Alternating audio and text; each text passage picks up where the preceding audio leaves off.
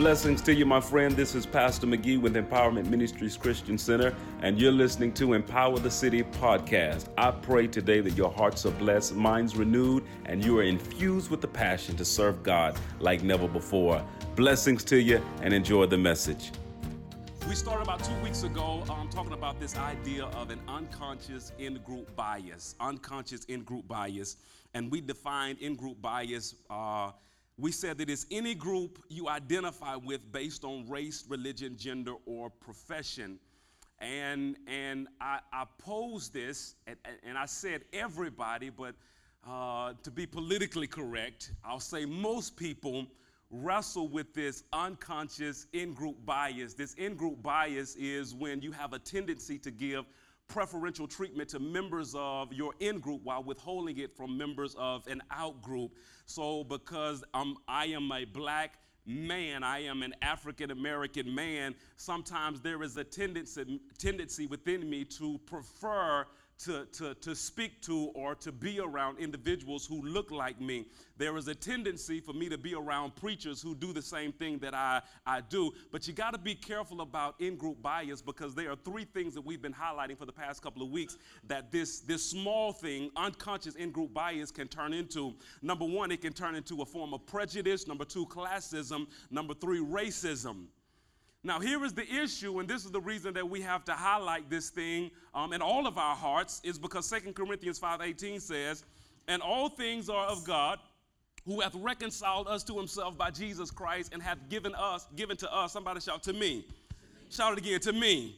Have given to us the ministry of reconciliation. So it is our responsibility, not just the pastor, to lead people to Jesus Christ, because in all actuality, I am the under shepherd. Do I minister to people? Do I lead people to Christ? Absolutely. But I am an under shepherd, and if you guys are the sheep of this particular flock, of this particular house, how many know that sheep beget sheep, not shepherd begetting? Amen. So it is our, look at your neighbor and say, "Neighbor, he's talking about you." So it is our responsibility collectively to reach out to people, and we got to be careful because although this is a predominantly African-American church, God just don't want black people saved. And we're not just leaving the white people to the folk that have a predominantly white congregation. Are y'all with me in this place? So God wants all of us to minister to all people. Can you say amen to that? So this church in Acts chapter number 6, they are growing. It started with just 12 disciples. It multiplied to 120 in the upper room. You have 3,000 that are converted after that, then another 5,000 after that. So this church in Jerusalem is rapidly growing, and there's something that's going on. The Bible declares in those days when the number of disciples was increasing, and the reason I want to highlight this is because this church is, somebody shout, is increasing. When I look at where we came from, man, this is the south location. What's that? That's 2009. So that's 10 years ago. This was the south location when we first purchased the building. And we were meeting at the Extreme Teen Center, and we had maybe a good 27 people in that building. And we moved here, and we've grown from 27, and this is where we are right now. Matter of fact, it's more than 27 people probably in the nursery right now. We need nursery workers. If you like babies, we need you. You ain't got to like them if you can tolerate them. If you can just hold them, praise the Lord. Somebody shout, we've come a long way. So this church as well, the Bible declares in those days when the number of disciples was increasing, the Hellenistic Jews among them complained against the Hebraic Jews. So there is some tension that's going on between these two groups of people. The Bible declares their widows were being overlooked in the daily distribution of food. Now, understand the way God ministers to me when I prepare to minister to you guys. Generally, he will give me just a general theme that I'm supposed to focus on for the next couple of weeks. And every week, he will birth a particular text in my heart. And my responsibility is to search out what that text is trying to say to me, and then search it out to see what he's trying to say through me to you guys. So when I first approached this text, this was the question that came to mind. These Jews, these Hebraic Jews, are they racist? Are they classist? Or are they just simply prejudiced?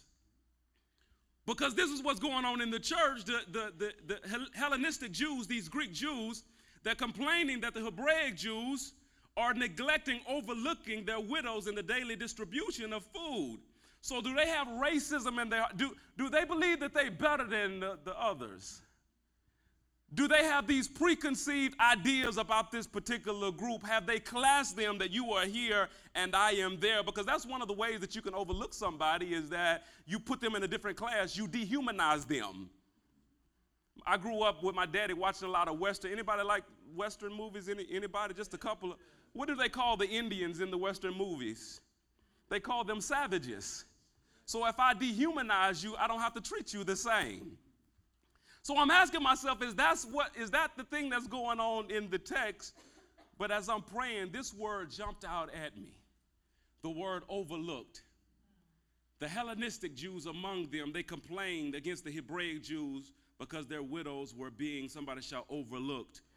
The word overlook, it means to fail to notice or not pay proper attention to. Now, that's deep, y'all, because it's so simple. Overlook doesn't mean that I don't see you. It means that I see you, but for some reason I'm blind to the obvious needs that are sitting there. I see you, but I don't notice the needs that you have. They overlook them. So I had to ask, would prejudice cause them to overlook? Yes, but I don't really see a strong prejudice in the text. Does racism there? But more than just overlook, it means to just simply to choose not to help. I see it, but I choose not. Classism is the same thing. I see you, but I choose not to help. This is what God birthed in my heart. This is what can allow a person with good intentions to see you, but not see you. It's not racism. It's cliquishness.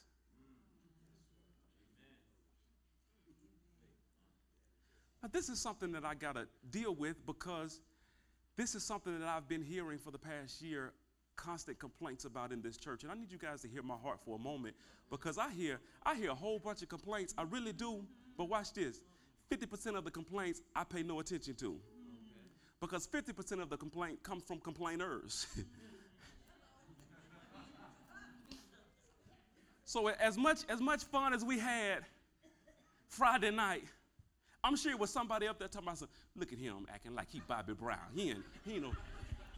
You know what I'm saying? I'm sure it was somebody that was just messed up. Watch it. Couldn't have fun for the rest of the night. Look at them. So some people are complainers, but then I hear complaint from people who don't. Two people that get my attention. Number one, the person who usually never says something that comes to me and says, Pastor, I just want to bring this to your attention. The second person, and you guys don't know this, but throughout the month, I will usually have one of my wife, she don't even know this, I'll have one of my mentors or somebody who I esteem to come in and just sit through the service. You don't know them because we have personal ties. I esteem them in my eyesight, and they come in just like a regular first-time guest. And it's interesting because sometimes they sit there, and my wife, I ask for a first-time visitor, they won't even raise their hand. And I'm like, you knew. You never been here before. And then there are times they'll go through the motions and all that other kind of stuff. And after the service, usually a Monday or Tuesday, I'll talk to them on the phone, and they'll be like, this is what I see is wrong. This is what I see you need to improve on. This is what I see you need to. And so when one of these guys come to me and he says, yeah, Greg, I do see some cliquishness in your church. So when one of those guys say that, I have to pay attention and do a little bit of study. So this is what I want to do. First of all, let's put a definition to what it is to be cliquish. Cliquishness is a small group of people with, somebody shout, shared interest. Shared interest or other features in common who spend time together and do not readily allow others to join them. Tending to form or hold exclusive groups and so not welcoming to outsiders. So I want to first of all deal with the problem of the term cliquishness, and then I want to deal with the dangers of being cliquish. Here is the first problem with the term itself, cliquishness. Whenever somebody says that a group is cliquish, there's always a negative connotation that's associated with that word. I've never heard anybody say, oh, they so cliquish, they good, girl. I've never heard that. But this is the reality of cliquishness.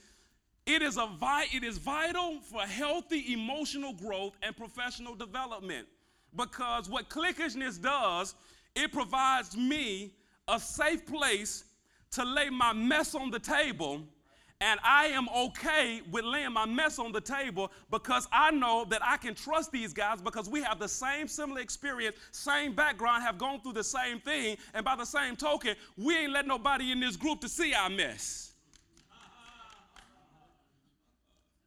So am I cliquish? Yes, I am cliquish. And I didn't even know I was cliquish until I started studying this message. My dad and I, we can be extremely cliquish. And I didn't even know it until, not just I started studying this message, but until something happened about a year ago.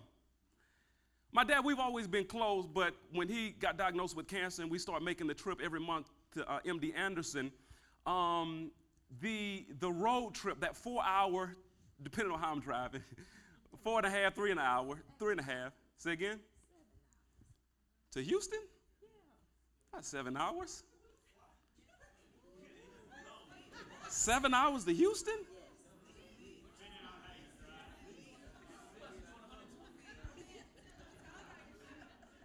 Well, it was a ticket that I got fixed that I never told you about. It was that one time, but just depending on how I'm driving. Y'all pray for your boy.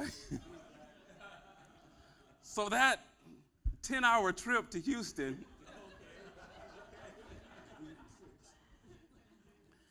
is the table that me and my dad over the past years have shared things, and I know he has. He told me that certain things that he shared that he's actually never told anybody.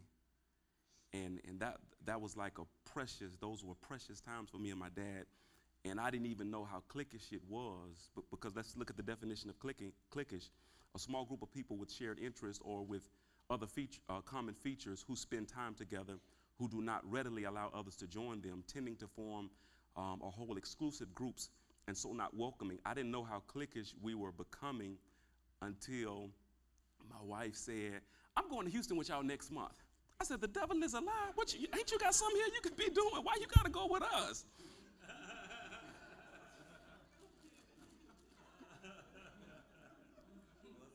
And that girl, I started coming up with every reason why she can't go. Well, what about the kids? Well, what about this and what about that? And she worked out all of it, and I still was trying to find stuff and didn't understand why I was even doing that. I'll tell you why, because I'm cliquish.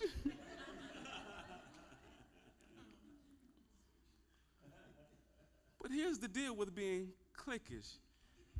It was healthy for my dad, and it was healthy for me, those road trips when we could be transparent. I don't have to be pastoral. I don't have to be husband. I don't have to be father. I can just be Greg and say, this is how I feel. And by the way, she cliquish too. Oh, say it again, say it again. Say it in the mic, say it in the mic. I am not. How many times have you invited me to lunch when you went with Lady Fountain? Oh, say it again. You don't want to go to lunch with me and Lady Fountain. Oh, hold on. You more than cliquish. Preconceived opinion that is not based on reason or actual experience. You cliquish and you prejudice. That's what you are.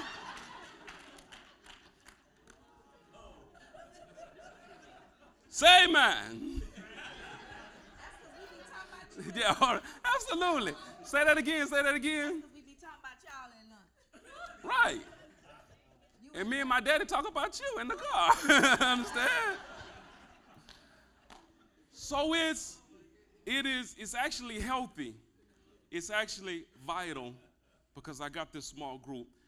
So here are the dangers when it comes to being cliquish.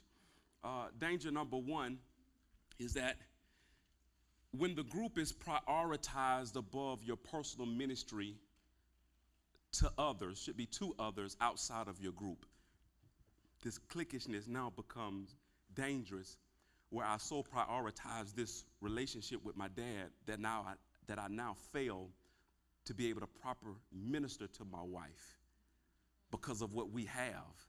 Number two, can be limiting when your personal need exceeds the wisdom of the group. There are some things that you put on the table, and you need to invite somebody in your group to deal with the mess that's just been laid on the table. And sometimes you don't just need sympathy from the group members, you need help. But the type of help that you need might not be in the group that you trust right now. And when I see things like this is one of the things that irks me as a pastor. When something is going on in an individual's life and it's been going on for a while and they shared it with the group. See, watch this. I am degreed and trained as a counselor. I'm degreed and I am trained as a counselor. And there's a level of, there is a code of ethics that we must follow if we're going to practice. And one of the codes of ethics is the code of being sensitive to other people's information. I can't just vent. I can't just voice. There are things that people have told me in the counseling room that I'll have to take it to my grave.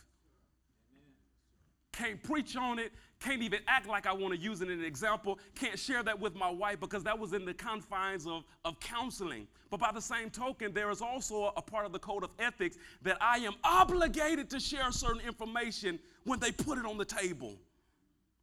And there are sometimes when you are in your group of friends, in your group of guys, in your group of girlfriends, and somebody puts something on the table and you know it is poison and you know you don't have the wisdom nor the strength to handle that, and you do nothing.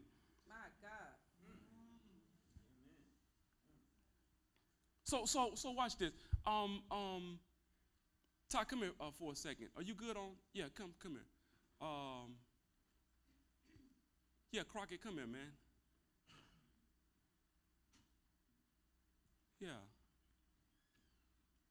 Raj, he's not here, is he? All right. Why are you walking all cool?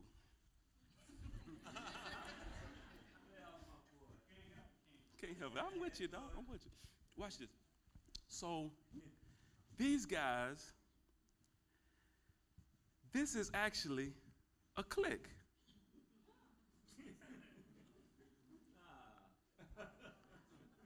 You know why you say nah? Because you automatically associate a negative perspective when I say clique.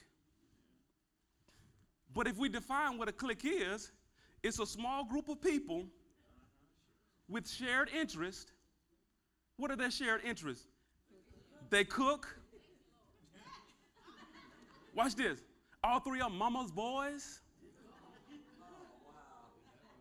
Am I lying? Yeah, all right, I ain't lying. They all black. No, I'm gonna leave that alone. No. So they have shared interests. They spend time together, and watch this.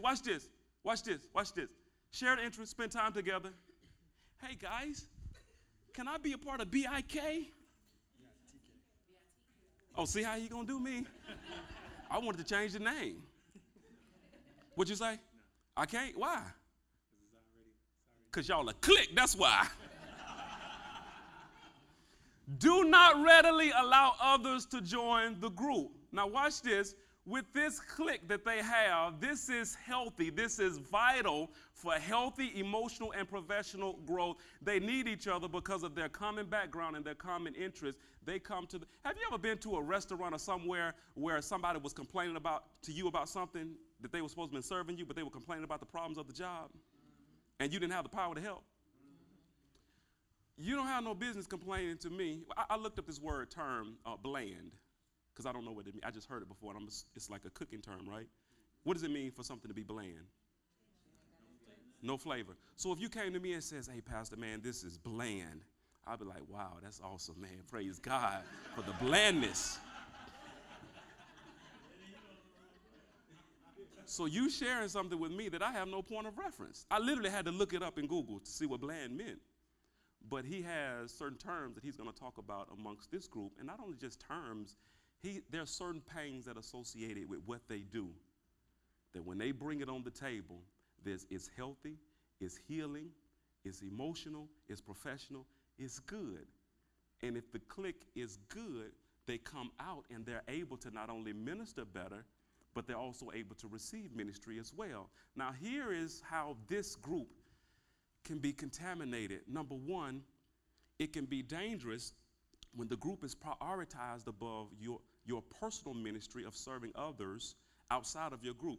So they have a ministry together, but they also have an individual ministry. And the problem is, I have some issues in my life that God has called you to minister to me. You see me, but you're overlooking the needs that I have because you make this a priority instead of your personal ministry a priority. Let's not just talk about cliques within the church. There are times when the church itself can become one clique.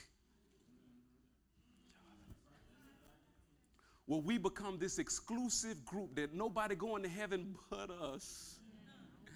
And you ain't really on our level. Look at you. You're still in your mess, in your sin. God gonna get you. You're going to hell. And it's hard to join this group, and we see the people, but we overlook the actual need. We see the sin that they're committing, but we overlook the fact that they're only using sin to medicate the pain of their past. But we can't see the past pain because we're consumed with our. So it can be dangerous if the group is prioritized above your personal ministry of serving others outside of your group. And it also, watch this, can be limiting when your personal need exceeds the wisdom of the group. I'll give you an example. My boy Tony Nestle, and by the way, pray for him. He just lost his mother about a week and a half ago. You guys, I taste your salmon. Anybody have that salmon Friday night? That was phenomenal. Phenomenal. Has anybody ever had grilled broccoli?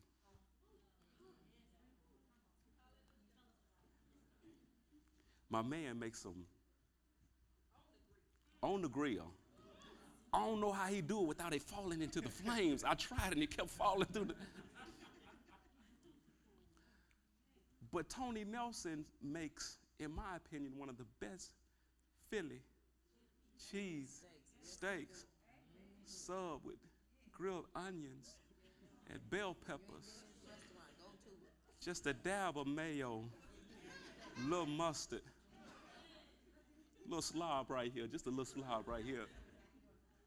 So if these fellas want to go into business, although they're good at what they do, they're experts in what they do, but if they want to go into business making Philly cheesesteaks, how is it that you gonna do that without inviting somebody who's already expert into the group? So your clique can become limited because you need to bring somebody into the group that's better in a particular area, and when you fail to do this, now the clique is becoming unhealthy. Can you say amen to that? Thank you, gentlemen. Can y'all give it up for brothers in BITK? Now watch this. In those days, when the number of disciples was increasing, the Hellenistic Jews among them complained against the Hebraic Jews. So you have an issue of cliquishness because the Hebraic Jews, they are people who speak both Aramaic and Greek. Greek is the primary language. The Hellenistic Jews are people who lived outside of Jerusalem, and their primary language is Greek. So to put this picture, this particular text in context, and I want one sister to do this for me. I just want one sister. If you do this for me, what I'll do, baby? $20? 40. Jesus. We got any more on Burger King gift cards? I'll give you a Burger King gift card. We got Logan's $25. That's mine. I'm going to win that one some kind of way. If you do, the first person that does this, first sister that does this, I'll give you a $25 Logan gift card. This is what I want you to do. The next time, this is what it feels like to experience the negative effects of cliquishness. The next time you go to the nail shop, and that Vietnamese sister who takes your order and gets what you want done to your nails, your feet, petty, manny, And when she's done talking to you, she talks to her cousin, sister, friend in another language, and they bust out laughing. The next time they do that, say, "What y'all talking about, girl?"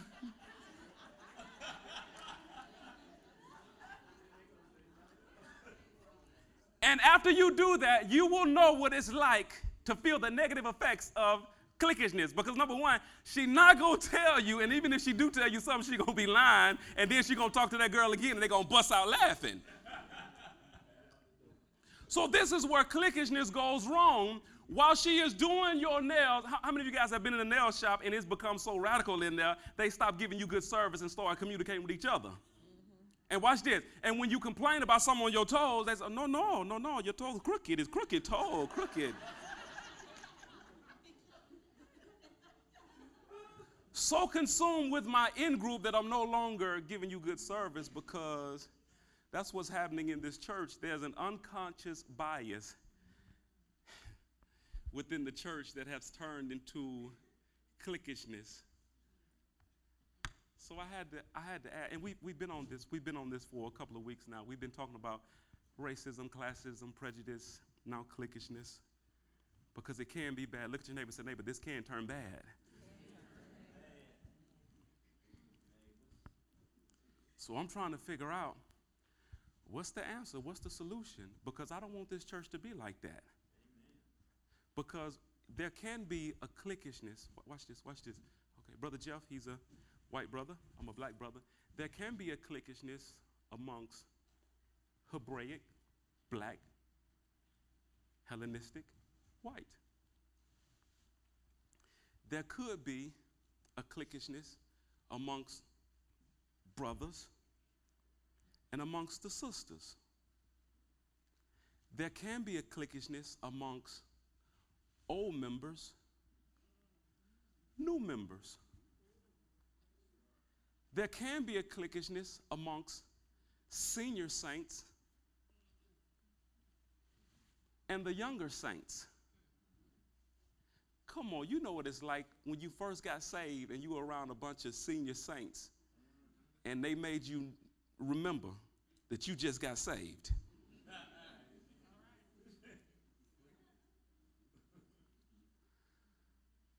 So, Sister MacArthur, I'm asking God, okay, it's good to highlight this, it's good to talk about it, but what's the solution to it? And this is what God gave me. It's right there in the text. In those days, when the number of disciples was increasing, the Hellenistic Jews among them complained against the Hebraic Jews because their widows were being overlooked in the daily distribution of food. Here is the answer. Brothers and sisters, choose 7 men from among you who are known to be full of the Spirit and wisdom. We will turn this responsibility over to them. This proposal pleased the whole group. They chose Stephen, a man full of faith and of the Holy Spirit. So this is what God says.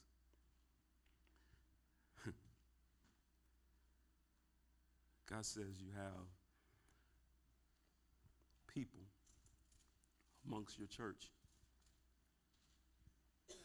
who are saved, but just not Spirit-filled.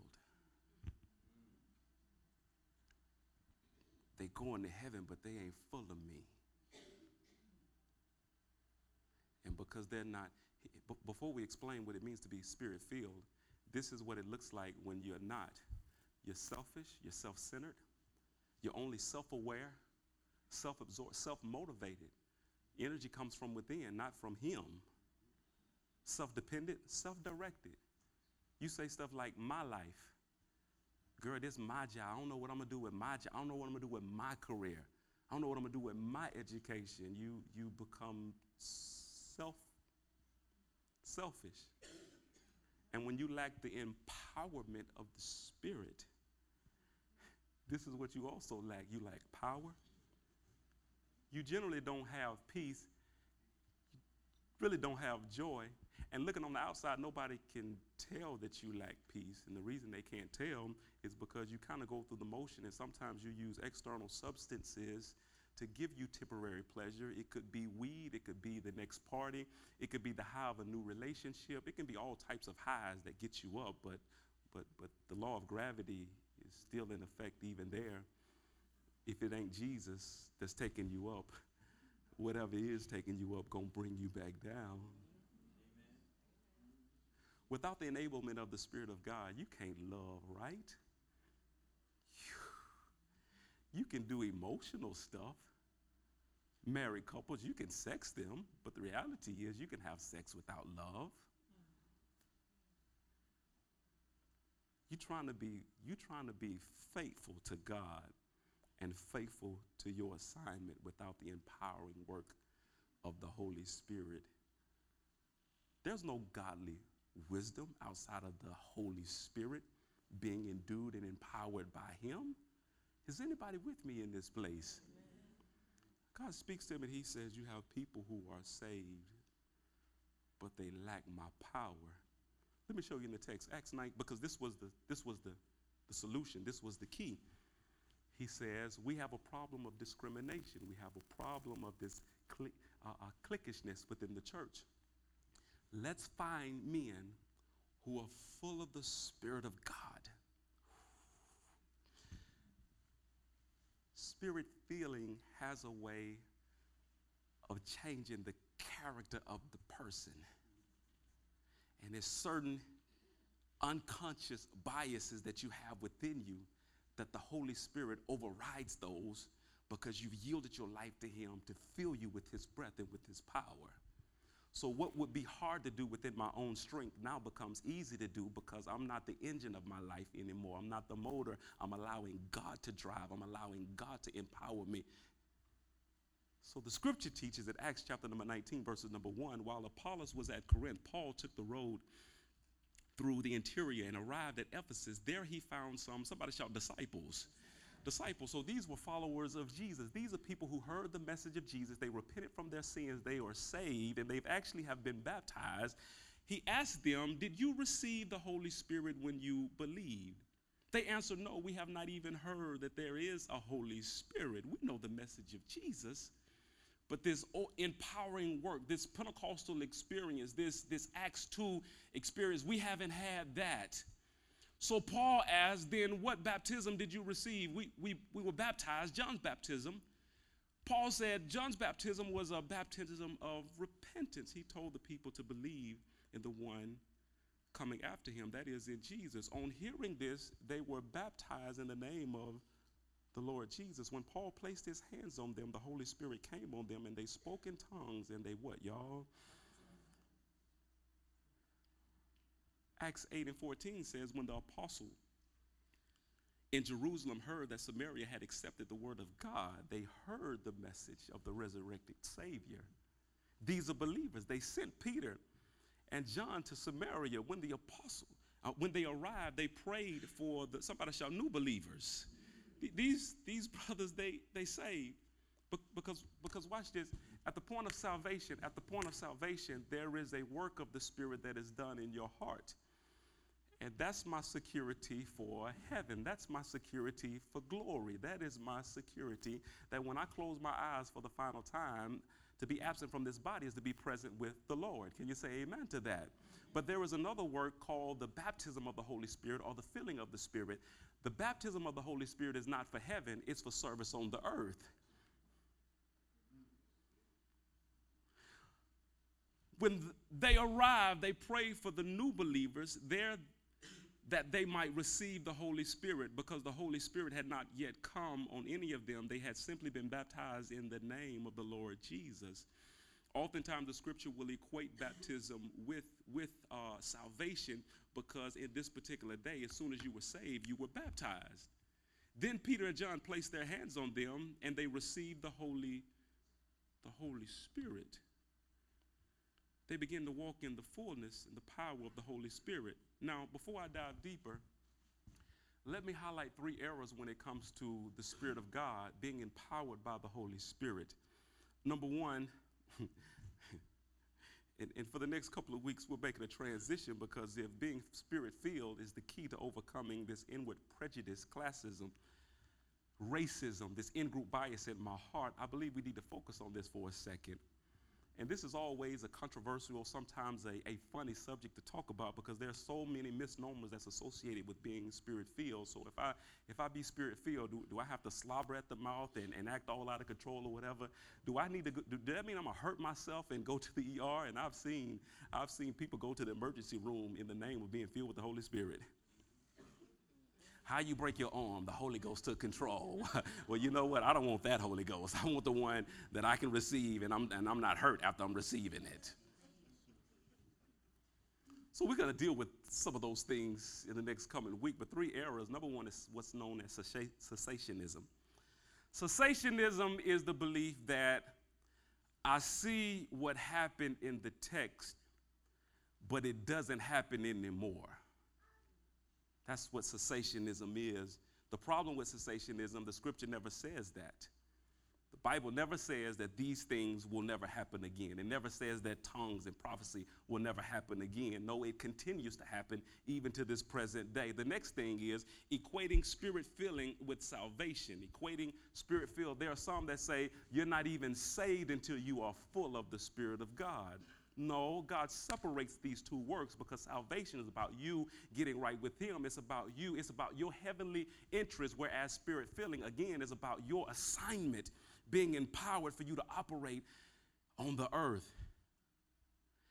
The third error when it comes to teaching on spirit filling, and this was one of my problems growing up, is that spirit filling, I was taught that it was a one-time experience, and this is why so many of my Pentecostal friends, they got filled with the Spirit, on fire for God, spoke in tongue, prophesied, but a year later, drier than a desert. Because they said that I got it. And that was always the question. You got it yet? I got it. And when you got it, you stop seeking, you stop tarrying, you stop praying, because the elders told you all you needed to do was get it. But the error is it's not a one-time experience. It's actually an ongoing experience. Let me show you in the text, man. In Acts chapter number 2, verses number 1 and 2, it says, "And when the day of Pentecost was fully come, they were all with one accord in one place, and suddenly there came a sound from heaven as of a rushing mighty wind, and it filled all the house where they were sitting." It filled all the house where they were sitting. Verse 3 and 4 teaches that they were all filled with the Holy Spirit and began to speak in other tongues as the Spirit gave them utterance. They were filled in Acts chapter number 2. But when you jump down to Acts chapter number 4, verse number 31, by the way, these are the same group of believers. These are the same disciples that just got filled in chapter number 2. The Bible declares, "And when they had prayed, the place was shaken where they were assembled together, and they were all filled with the Holy Ghost, and they spake the word of God with boldness." What's up with that? How is it you got filled in chapter number 2 and you can filled again in chapter number 4? Here it is, man. The Bible declares that Jesus is walking within a crowd of people, and he stops and he asks the question, "Who touched me?" And the disciples are looking at him like, "Jesus, what's up with you, man? We're in a crowd of people." KJV says that they are thronging you. People are all around you, pushing you. "What do you mean, who touched you?" He says, "No, somebody touched me because I felt virtue leave my body." In the Greek, that word virtue means power. Acts teaches when you receive the Holy Ghost, you shall receive power. He said, "I felt a touch because when somebody touched me, I was drained of energy." So in Acts chapter number 2, they get filled with the Holy Ghost. Acts chapter number 3, they go out and they begin to witness. And guess what happens when you do work for the Lord? You are drained of energy. I am the tiredest out of all the week on Sunday evenings. And I do a lot of work. I'm more tired on Sunday evenings than I am after leg day. After I don't put a barbell on my back and squatted it. That's tiring. But on a Sunday evening, I am literally drained. Why? Because this is more than just physical energy. There is virtue that is leaving my body because I'm making impartation into the lives of God's people. So they go out and they minister. They go out and witness. And by the way, anything that you do that serves God causes you to leak energy. So if you being a faithful husband, you leaking energy. If you being a faithful wife, a faithful mother, you are leaking energy. If you're walking in integrity on your job and being a light, you are leaking energy. And there comes a place where you will think you will need a vacation because you're just tired. But the reality is you might not need a vacation. You might need to be filled with His Spirit. Let me show you in the text. Oh, this is so good, man. Woo! Ephesians chapter number 1, verses number 1, Paul writes and he says, an apostle of Jesus Christ by the will of God to the saints which are at Ephesus. He said, somebody shout, the saints. The saints. So these are believers. These are people that are already saved. He goes to the end of the chapter number 5, verses number 18, and he says, and be not drunk with wine wherein excess, but what do I want the believers to be, y'all? I want them to be filled. If he's writing this, he's saying in essence, you are saved. You do love Jesus, but you're lacking in your service because you don't have the power on the inside of you to carry out what it is that God wants you to do. So how is it? God, help me in this place. Tell you another reason I know me and my dad, we cliquish, because I told y'all about the uncle that told me when I was 9 years old, boy, don't mess with white women. They'll smile in your face and stab you in your back. That's what my uncle told me. But you know what, after church, I told y'all about the uncle, but after church, I told my dad who the uncle was. And we both laughed. So how is it? I can hear this all of my life. Don't fool with white women. Don't date white women. Don't look at white women. How is it I can hear that, but yet now show love to somebody? You smiling at me.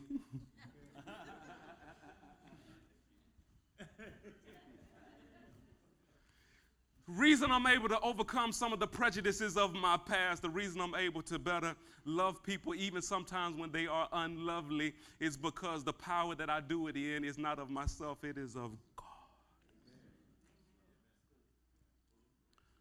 So you can be saved and heaven bound but not filled with the Spirit. You can be filled with the Spirit, spoken tongue, but you have leaked through your service and need a refill. And here it is 20 years later, you still got a testimony about the time when you was on the altar and you spoke in tongue, but that was 20 years ago. And right now you're religious now. You dead, you dry, and instead of drawing people to Christ, you actually pushing everybody away because you hinge your power on something that happened 20 years ago, and you dry and you need a fresh wind in your life.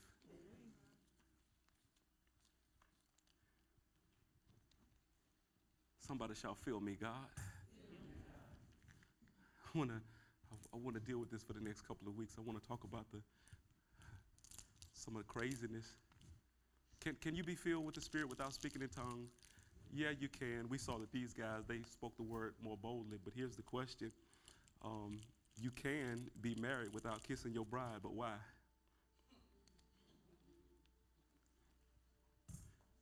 You know why I get that question? It's because there's so many things, so many negative perspectives that comes along with speaking in tongues, and God wants to give this precious gift to you called the Holy Spirit. And when you receive the Holy Spirit, watch this. I don't have the gift of teaching. I don't have the gift of discernment. I don't have the gift of wisdom. I don't have the gift of tongues, interpretation. I don't have that gift. You know what I have? I have the gift of the Holy Spirit. And because I have the gift of the Holy Spirit, he manifests whatever gifts he wants to manifest when it's necessary. How is it I'm in the hospital and I got to believe God because this particular mother has something going on in her body and I want God to heal her? Well, let me pick up the phone and call somebody that has the gift of healing. Well, they're busy. So you mean to tell me mother going to die because you don't have the gift of healing? No, you got the gift of the Holy Spirit that carries the gift of healing. So if I need that gift to manifest because I have him, I got all of them. So when it comes to the Holy Spirit, again, these three errors, cessationism, no, he's still filling people today. There's still people speaking in tongues today.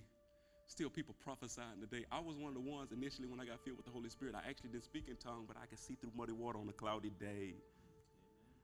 I could tell you what you ate last night in your bedroom that you had no business eating. Man, I could see so clearly when I got filled. What was crazy, they made me tarry more because I didn't speak in tongues. But I could tell you what was getting ready to happen before it happens.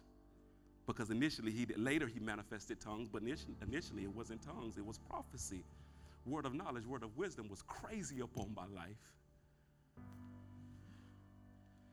These are errors that we're going to debunk, and it's going to be such a blessing because this is what God wants to do. God wants you to be filled without being spooky.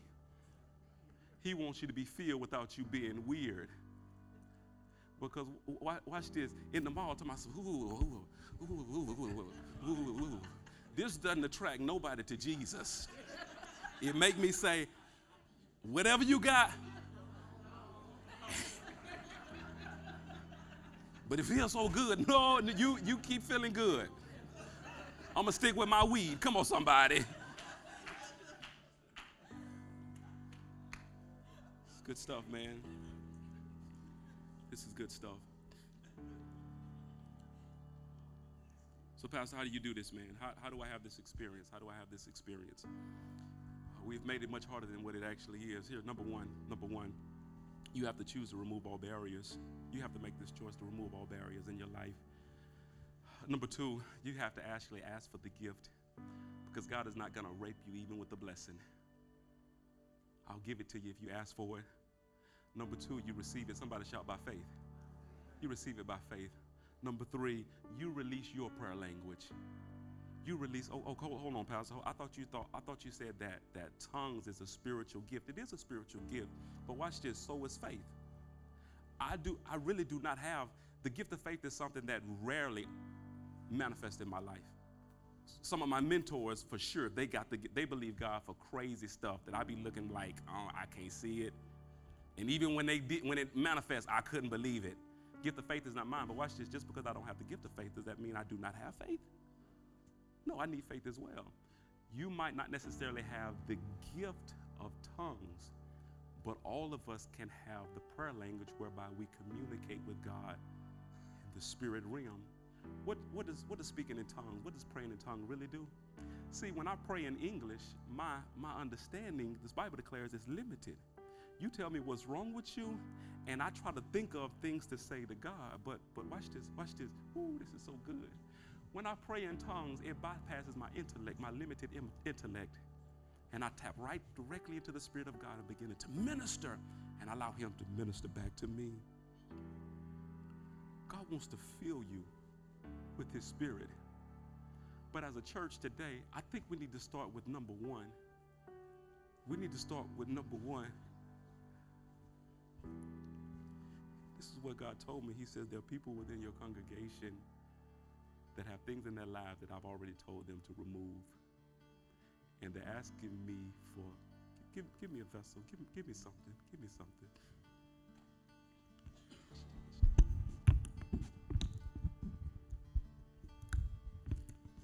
You want God to fill you when you're already full.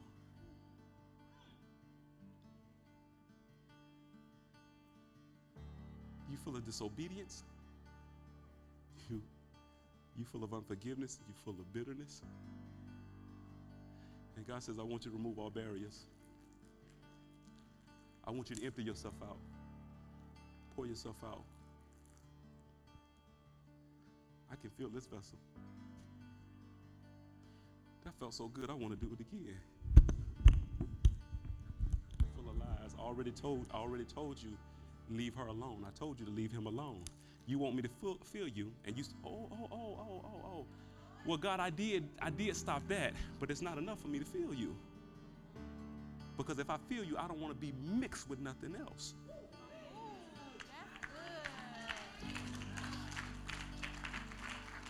Why are you bringing me cups, man? I want bottles. Give me bottles. I need water.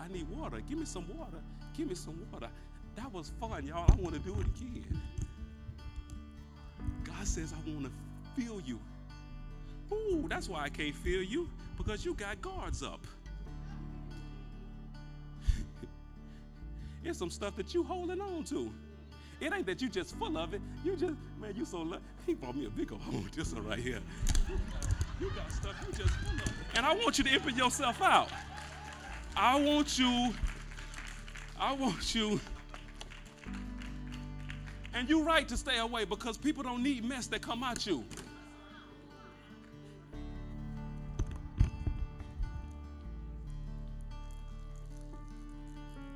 This is, God, I repent. God, I'm sorry. I'm going to do what you told me to do, because the only way I can receive is, number one, I've got to empty myself of stuff that you've already told me to get rid of. God want to fill you with power in this place. God want to fill you with wisdom. God wants to give you insight. God wants to give you his Holy Spirit so you can live a maximum impactful life. First, it starts with you. Well, I hope you enjoyed the podcast today. And if you did, there are just a couple of things I'd love for you to do. Number one, subscribe to our show. That way, the most recent episodes will always be in your feed waiting for you, ready when you are. And secondly, if this ministry has impacted your life in any way and you'd love to help us to continue to impact the lives of others, go to our website, empowerthecity.org, and select Give Now. Thank you again for listening to this podcast. We'll see you next time.